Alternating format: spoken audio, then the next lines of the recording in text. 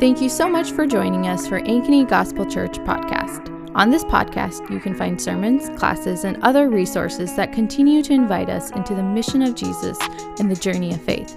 We hope this is a blessing to you, and if we can help you in any way, feel free to reach out. Well, let's exchange greetings this morning. Good morning. If you haven't already, I invite you to take your copy of the scriptures and turn to Matthew chapter 2. Jan, thank you for reading. Tori and Grace, thanks for leading us in singing together. While you're turning there, I'm just going to continue this posture of worship. We know that the Lord is the best teacher of the scriptures, and so I just want to go and ask him together to lead us and to teach us. So Father, we are thankful for your word, that even as it's read over us, Spirit, we know that you are doing something, and you are not going to let this return void. And as we sing your praises, Lord, as we remind ourselves through prayer, through scripture, through song, that you are the only King forever, I pray that our hearts would be attuned to that. Holy Spirit, I ask that you would stir and shake our hearts so that sin and idols and the things of this world would be more easily seen. They would lose their grip in your presence. So Holy Spirit, we open the door of our hearts and we ask that you come in and you work and you move and you convict. Father, in this next hour or so, as we continue to worship you, I ask that we would no longer make excuses. We would no longer fill our minds and hearts with stuff, with busyness, with purposelessness. But Father, we would fill it with you.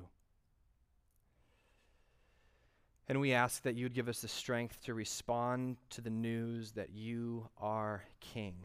Father, we acknowledge you are King, and we pray that our lives would reflect our lips, that the words of our mouth and the meditation of our hearts would be acceptable in your sight. Lord, you are our rock and our Redeemer. We pray all of these things in your powerful Son's name and by the power of the Holy Spirit. Amen.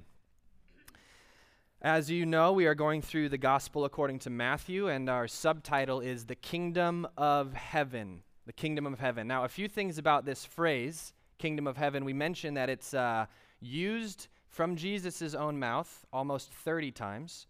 It's used in the gospel as a whole over 50 times, which means that if it's used that many times in Matthew, it's probably an important theme in Matthew. Now, there are two implications that this phrase has, Kingdom of Heaven. The first implication is that there's other kingdoms, that there's a kingdom of earth, right? If there's a kingdom of heaven, that means there's also a kingdom of earth. In the biblical imagination, that's the world. There's the heavens and there's the earth. Now, I want to be very clear.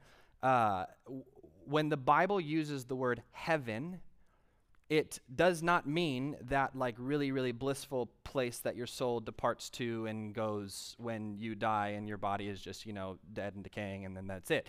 Rather, what it means is that it's God's presence. Heaven is just the space that God dwells, God's place, God's presence, God's will is done there. In the kingdom of heaven, in the heavens, God's will is done there. So whenever God speaks, that's what happens. It's a kingdom we see from the scriptures where the last are first and the first are last. It's a kingdom that's opposed to the kingdoms of earth where we make ourselves kings. So whenever we say the word heaven, the biblical imagination has this idea of God's space. That's why Genesis 1 and 2, heaven and earth are one. Why? Because God's presence, God's space, is synonymous with and in sync with humans' space. Sin obviously separated that. So, but the fact that we say kingdom of heaven means that there are other kingdoms, right? Namely kingdoms of earth. And these are kingdoms where we make ourselves king. Right? Kingdoms of earth can be a few different things. It could be like, an actual like national political entity, right? You think of Assyria, Babylon, Rome, Greece, Germany, Russia, China, America. Like there are a lot of kingdoms of earth. Like they can be national political entities. They can also be what I like to call the isms of the day, which are like ideas. Like you have secularism, postmodernism, individualism, capitalism, utilitarianism, altruism. Like all of these isms, what are they? They're kingdoms, but they're ideas. They're presenting themselves to you as ways to live, wanting you to pledge allegiance to them and to devote your life to them, and promising satisfaction, promising happiness, promising all the answers that we want in this life. Those are the kingdoms of earth. What every single one of these kingdoms of earth has in common is that we are our own king. We are our own king. It's my way, or it's not. I get to do what I want. I get to decide what I want.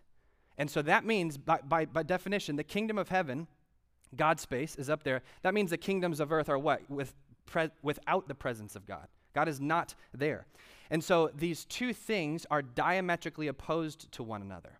And this leads to the second implication of this phrase, kingdom of heaven. First, if there's a kingdom of heaven, that means there's kingdoms of earth. The second implication is what? If there's a kingdom, it requires a king. A kingdom requires a king. And like I said, in the kingdoms of earth, we try to make ourselves God. We try to make ourselves king. But what does it mean that there's a kingdom of heaven? It means that there is a king, one king. And the kingdom of heaven, God's presence, God's space, God's reign, God's rule, is always diametrically opposed to the kingdoms of earth, unless what? There's a king who is king of both heaven and of earth. And then those two, when they submit to each other, there's one king to rule them all. Now, this is why the news that Jesus is king is simultaneously the most glorious and peaceful news ever and the most threatening news ever. It's the most glorious and peaceful news because if we say Jesus is king of both heaven and of earth, and we submit ourselves, we remove ourselves from the throne of our hearts, we submit ourselves to his kingship, then that kingdom of heaven is ours.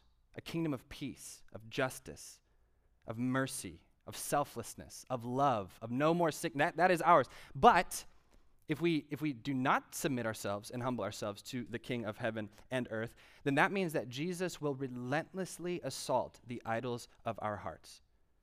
This is why there's a French theologian, I don't actually know how to pronounce it, but I think it's Pasquier Kestner or something. He says this: Christ is the peace of the righteous, and he's the trouble of the wicked.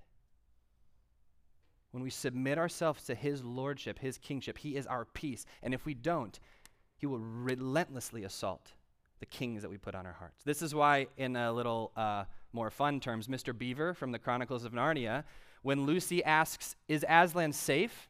He says this: safe? Who said anything about safe? Of course he isn't safe, but he is good. He is the king. Jesus as king threatens those of us who think that we are in charge, because what he does is he exposes our true conditions. And ironically, we're going to see later today that religion and power serve as wonderful disguises to hide our own failures. We love to put ourselves on the throne of our hearts and then disguise it in religion and power. The only way for these two kingdoms to be reconciled together is if there's a king of both heaven and earth. The next question is, who is this king? Who is this king? Equally as important, what's your response to this king? Today in Matthew chapter 2, we're going to see three groups of people interact with a king, Jesus, and then have a response to this king. First, we're going to look at King Herod. Then we're going to look at the chief priests and the scribes. Then we're going to look at the wise men. All three of these characters, they meet or interact with or are told about the king in some way, and they have three very different responses. And the goal of today is to see how we relate and how to compare and contrast our response to Jesus from their responses to Jesus. So, Matthew chapter 2, verse 1. I'm going to start in verse 1. We're going to walk our way through looking at these three characters in mind. Matthew chapter 2, verse 1 says this: After Jesus was born in Bethlehem of Judea in the days of King Herod, wise men from the east arrived in Jerusalem, saying, this is what the wise men said, "Where is he who has been born King of the Jews? For we saw his star at its rising and have come to worship him." We find two kings in these first two verses, right? It says it right there. First, verse 1, we find a king, Herod, and then we find a guy who is born king of the Jews. What's interesting is that one of them is born king and one of them is not. The wise men, they didn't say, like, where is he who is born, who's eventually going to be king of the Jews? What does it say? He's born king. As an infant, this child is the king. And then there's this fake king who is not born king, King Herod. What do we know about King Herod? There's a lot of extra biblical sources on who King Herod was, and he was kind of a little crazy, just to be honest. He was ethnically Arab, religiously Jewish, and politically Roman. So his mom adopted the Jewish religion, and so the Romans looked at him and they're like, oh, hey, you're Jewish, so we'll install you as a puppet king, as a puppet monarch, if you will, to rule over Israel, because since you're Jewish, they're not going to kill you since they're Jewish as well. So he was politically, shaking hands and like making deals behind people's backs to like climb up the ranks politically. But in Israel, the Jews didn't like him, but they also didn't want to, kill him because he was Jewish and he practiced their religion, all this stuff. He was so paranoid. He was such a paranoid king that he killed multiple of his own wives and multiple of his own children because he thought they were going to like kill him and usurp the throne. When he died, this is, we don't find this in the Bible, but when he died, there was actually a party because he was dead, because everybody was like, oh, thank goodness, King Herod is now dead. So we have this like puppet king who's insecure, who's not born king, right? Because he's not born king of the Jews. He's not even Jewish, but religiously he's Jewish. He's not really even Roman, but politically he's Roman. He's just kind of this hodgepodge of things, and so this instills insecurity in him, and so he's in an outrage, and we're going to see next week exactly what that looks like. But he's this fake king, this imposter king who's sitting on the throne that should not be on the throne. So we find two kings in verse 1 and 2, King Herod and this one who is born King of the Jews. We also find the wise men, but hold on to that. We're going to come back to the wise men last at the end of this text. So Matthew keeps going. Verse 3, the wise men go to King Herod. They ask him, where's the born king of the Jews? And then verse 3, when there it is again, King Herod heard this, he was deeply disturbed, and all of Jerusalem was disturbed with him. So, verse 4, he assembled all the chief priests and the scribes of the people and asked them where the Messiah would be born. Fake kings will always feel threatened by Jesus. Always. When King Herod, a fake king, heard this, what was his response? Deeply disturbed, agitated, anxious, upset, walls up, guns out. I don't like this. Notice all of Jerusalem was disturbed with him.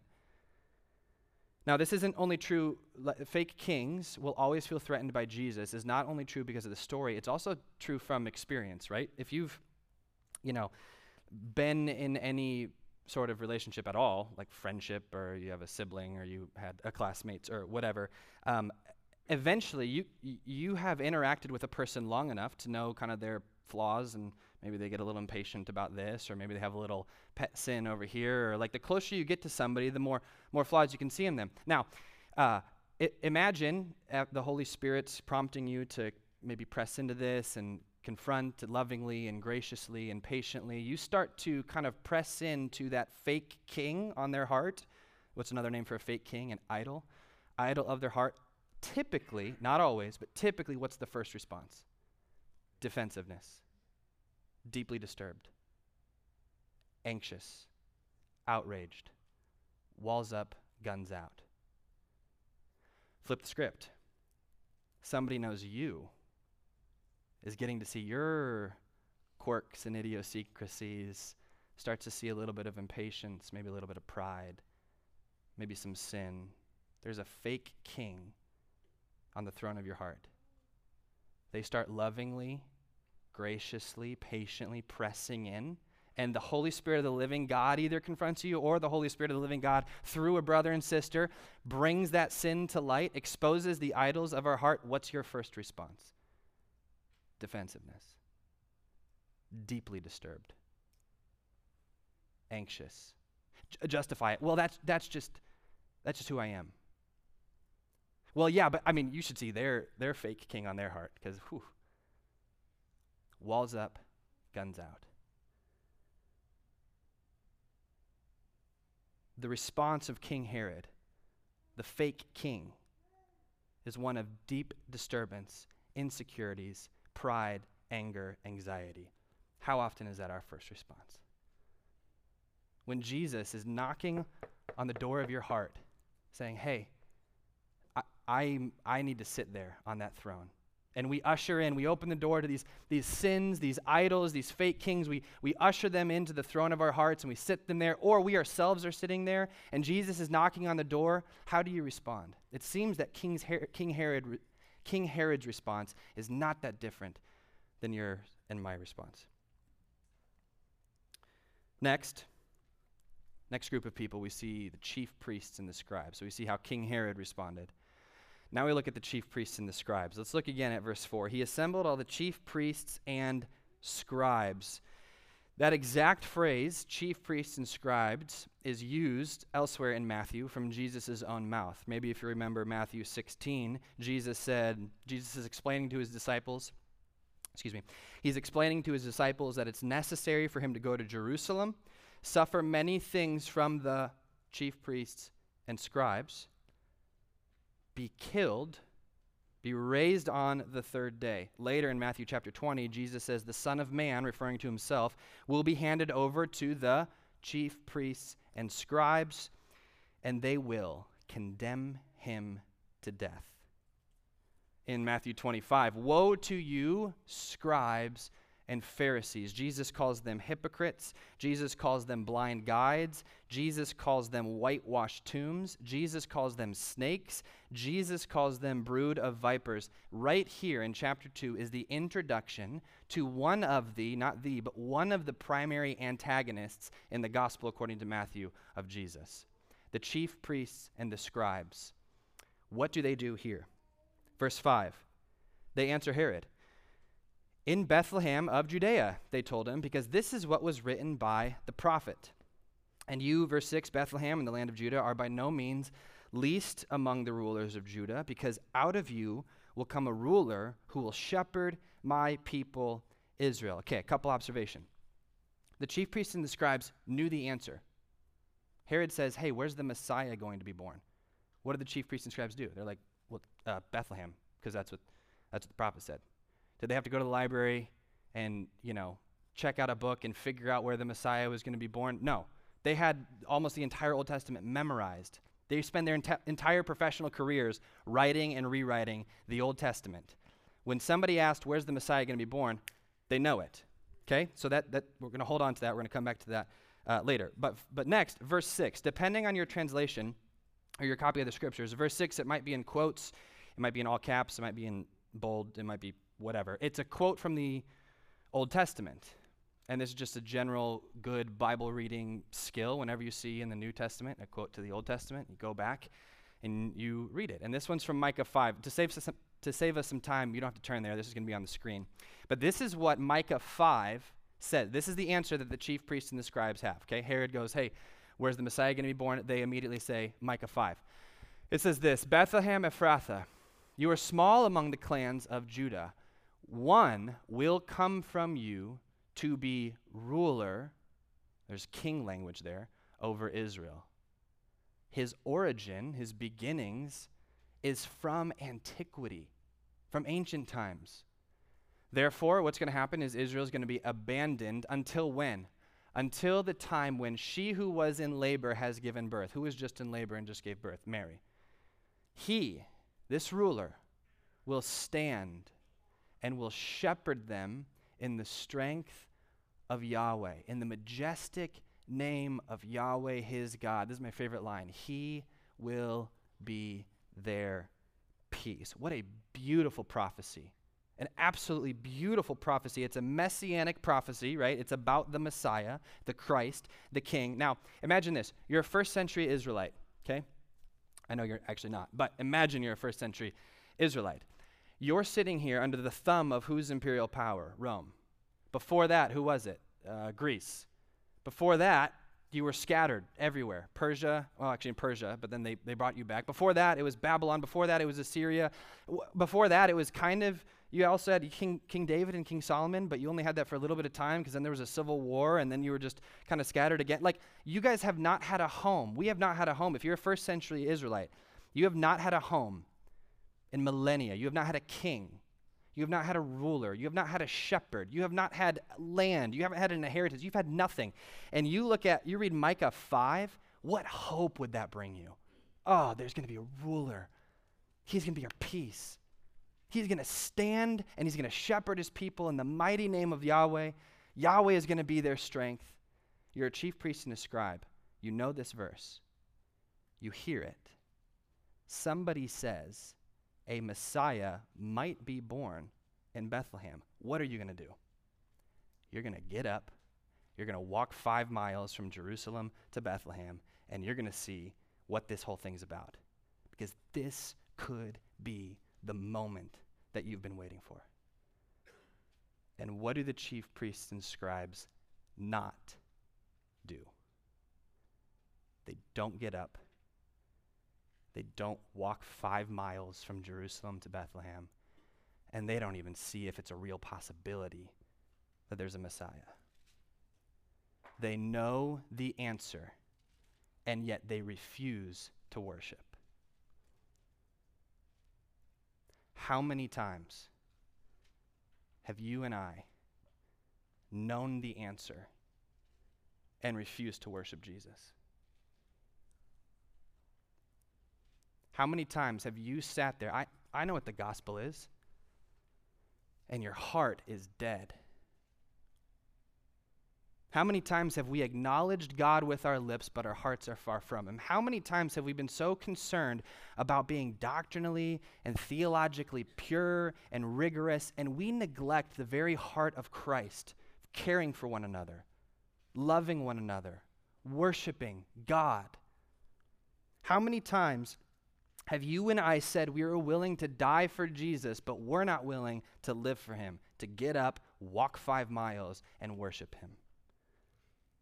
How many times have you and I said Jesus is the Lord of our life, but then we're content with and defensive of the idols and the fake kings on the throne of our hearts? It's no wonder that Jesus' most severe language is towards whom? The chief priests and the scribes. And guys, this ought to terrify us, because not all who say, Lord, Lord, will enter the kingdom of heaven. At the end of the Sermon on the Mount, what does Jesus say? You're going to say, Lord, Lord, and I'm going to say, I never knew you, but rather those who hear the words of Jesus and what? Do them. Act on them. Obey them. Those are the ones who enter the kingdom of heaven. One scholar says this: living in reckless abandon means risking it all as if Jesus is alive. Worship is risking it all as if Jesus is alive. Who didn't risk it all? The chief priests and the scribes. They didn't risk anything. They're like in Bethlehem, Micah 5:2. Is that your and I's posture? Yeah, I know the gospel. I know Jesus. But I'm not going to risk anything. I'm not going to change anything. I'm not going to worship any different. I'm not going to give him time of my day. That's the chief priests and the scribes' response to Jesus. So first, we have King Herod. His response is terror and deeply disturbed because he's a fake king sitting on the throne of his own heart. Next, we have the chief priests and the scribes who know the answer and are stuffed up with knowledge but are starving for worship. And then finally, number 3, we get some good news. We get the wise men. Let's look at verse 7 and 8. Verse 7, then Herod secretly summoned the wise men and asked them the exact time the star appeared. He sent them to Bethlehem and said, go and search carefully for the child. When you find him, report back to me so that I too can go and worship him. Obviously, we know that this is a lie. Herod's trying to deceive. The wise men don't know it at the time, but he keeps going. Verse 9, after hearing the king, There it is again. They went on their way, and there it was, the star they had seen at its rising. They led them until it came and stopped above the place where the child was. Verse 10, when they saw the star, they were overwhelmed with joy. Who had they not seen at this point yet? Jesus. They had not seen Jesus yet, and they're overwhelmed with joy. They know that the star, for some context, they had the book of Moses, Genesis to Deuteronomy, and in Numbers 24, there's a prophecy, and it says, out of you, Jacob, will come a star. He will a scepter will not depart from his feet, and he will shepherd the people, and he will rule them. So these wise men from the east probably traveled 800 miles. By the way, depending on where they were, scholars' best estimate is 800 miles. So it's funny, the chief priests and the scribes won't even travel 5 miles, but the wise men travel 800 miles. They see the star. They don't even see Jesus yet, and they're overwhelmed with joy. Let's keep looking at their response. Verse 11, entering the house, by the way, I might spoil some nativity scenes here. The wise men were not at the birth. They were there a few years later. So they notice how it says house, not, stable or something like that. So when I was a kid, we had my mom's not here, so I can say this. We had a dresser with the nativity scene, and the wise men were there, and I would always take the wise men, and I would move them onto the other side of the room, and she would get really mad at me. And that was it. I was like, but it doesn't say I was a chief priest and a scribe. Okay, I'll admit that. The wise men are there. They enter the house, right? Verse 11. They saw the child with Mary, his mother, and they did 3 things. Falling to their knees, they worshiped him, and they opened their treasures and presented him with gifts. When you see Jesus, how do you respond? When you see Jesus, when you encounter God, do you fall on your knees and worship? Do you open up your treasures? Your treasures. Not like your, side things or the leftovers or your giveaways. Your treasures. And say, Lord, here they are. When you encounter the presence of God through prayer and spirit, do you lose strength in your legs and fall on your knees and worship? That's the wise men response. Now, at least 2 Old Testament passages are being activated here. At least 2. The first is in 1 Kings chapter 10. King David was the second king of Israel. I almost said first. Saul was the first king. He was bad. David was the second king. He was a man after God's own heart, but he wasn't allowed to build the temple. His son, King Solomon, built the temple. It was the golden era of the kingdom of Israel. He built the temple. The presence of the Lord came onto the temple. Solomon was rich. He had tons and tons of gold. And in 1 Kings 10, there's this character that gets on the scene. And she's the queen of Sheba, or Sheba, however you say it. And she was, scholars estimate, about 800 miles away in modern-day Saudi Arabia. And she came with all of her caravan and camels and treasures and all this stuff to see the son of David, King Solomon, to see his glory and his splendor. And it says once she saw everything, she presented him with gold and spices. And she said, your God, Yahweh, is God. He is the one true God. So we have this foreigner from hundreds of miles away coming to the son of David, Solomon, seeing the temple, the palace, everything, and saying, I'm going to give you my presence here, gold and spices. That's the first passage that's being activated. The second passage that's being activated is in Psalm 72. Psalm 72. It's a psalm about God's Messiah, God's king, God's anointed one. It's this kingly psalm. And what it says multiple times is it says that all kings and all nations are going to bow and worship to him. All kings and all nations are going to bow and worship to him. Who are these wise men? They represent who? They represent Israel? No. They represent the nations. They're from the east. They're hundreds of miles away. And what do? They travel and they bow and they worship him. And they give him their gifts.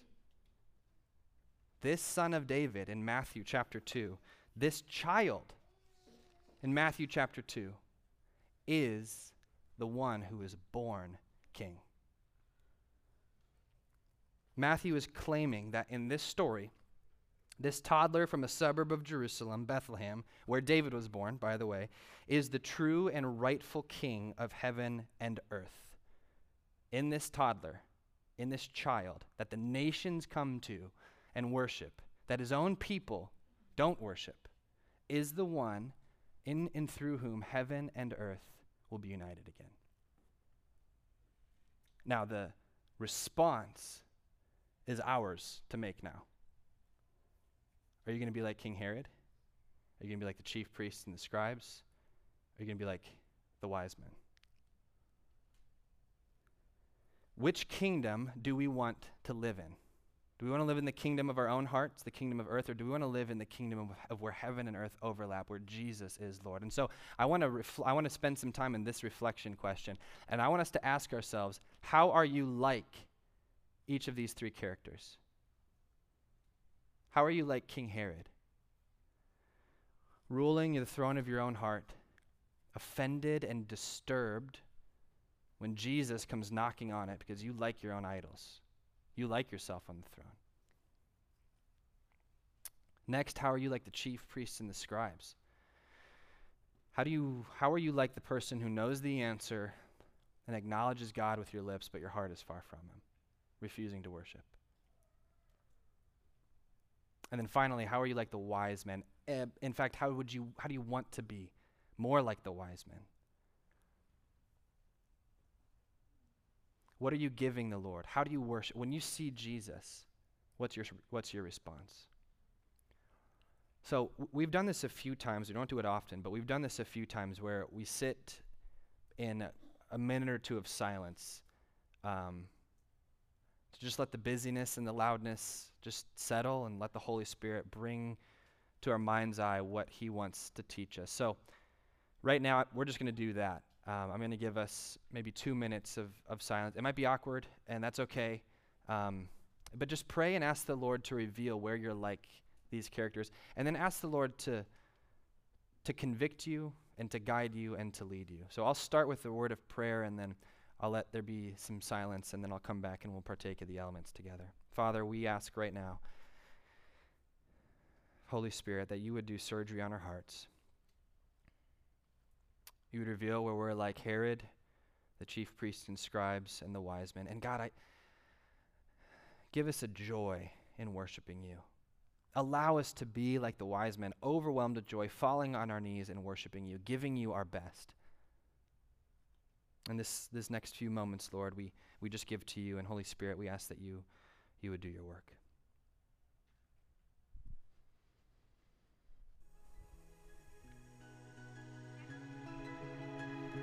Thanks again for listening, and we pray this was a blessing to you. If you have any questions or comments about what you heard, our email is info@ankenygospel.com, or you can find us on social media @AnkenyGospel.